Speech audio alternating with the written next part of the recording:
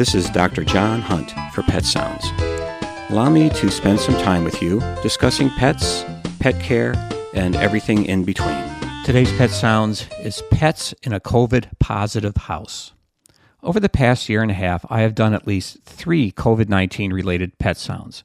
One thing I repeated was to be cautious with pets living in a COVID-positive household. Does the new highly infective Delta variant change the rules of the game? What new data has been gathered that may alter our views on pets and COVID-19?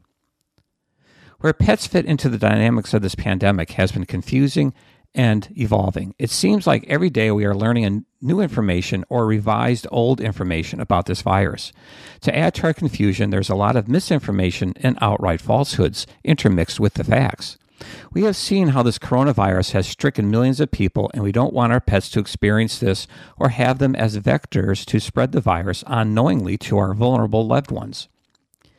With new mutations like the highly infectious Delta variant spreading through the world, we need to stay up to speed regarding our pets. Again, accurate information from trusted sources is essential.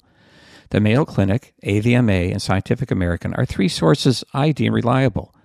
Notice I use more than one source to ensure what I learned from one source is confirmed from another. I found nothing specific about the Delta variant in pets, but it is clear dogs and cats can pick up the virus from people.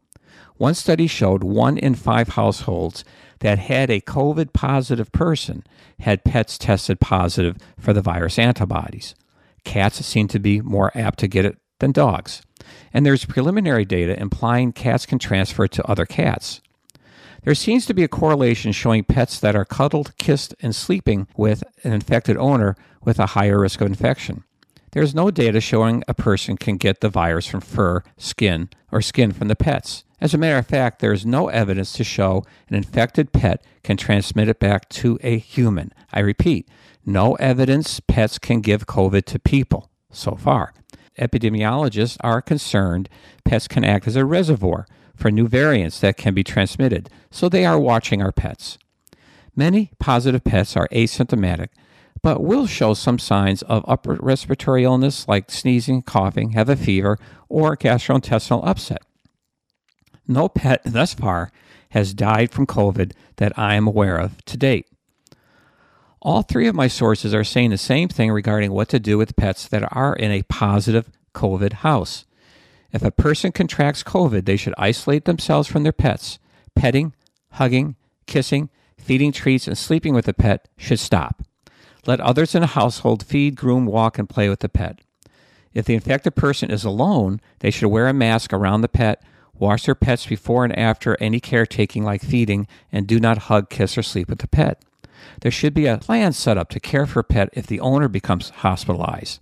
Cats should be kept indoors and dogs kept on a leash and should be kept 6 feet from people and other dogs and not participate in dog parks or play groups. People who are positive but asymptomatic should also practice precautions including washing hands before and after pet care like feeding, handling waste, and pet supplies. If you are positive and your pet becomes sick, call your vet first. Don't bring it to the clinic.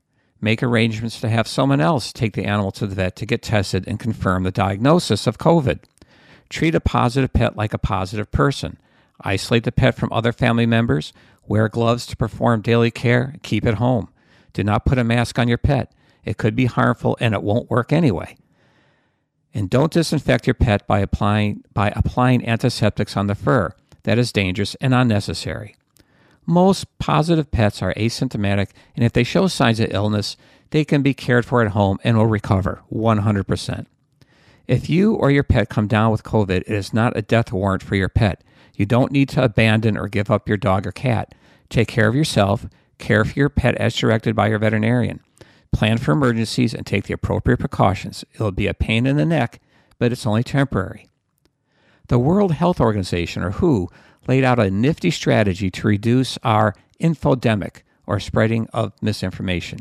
If you get a rumor from a person, don't automatically send it to others. Double-check your facts before sharing with others. Know the info you got was from a reliable source, not just from some random Facebook entry. And finally, don't be afraid to ask the person you got the story from, how do you know this is true? Misinformation has been a driving force in COVID spread. Take personal responsibility and stop the infodemic. you and your pets will be safer. This is Dr. John Hunt for Pet Sounds on WERU. Thank you for listening. Remember, enjoy your pet and don't forget to give them a hug.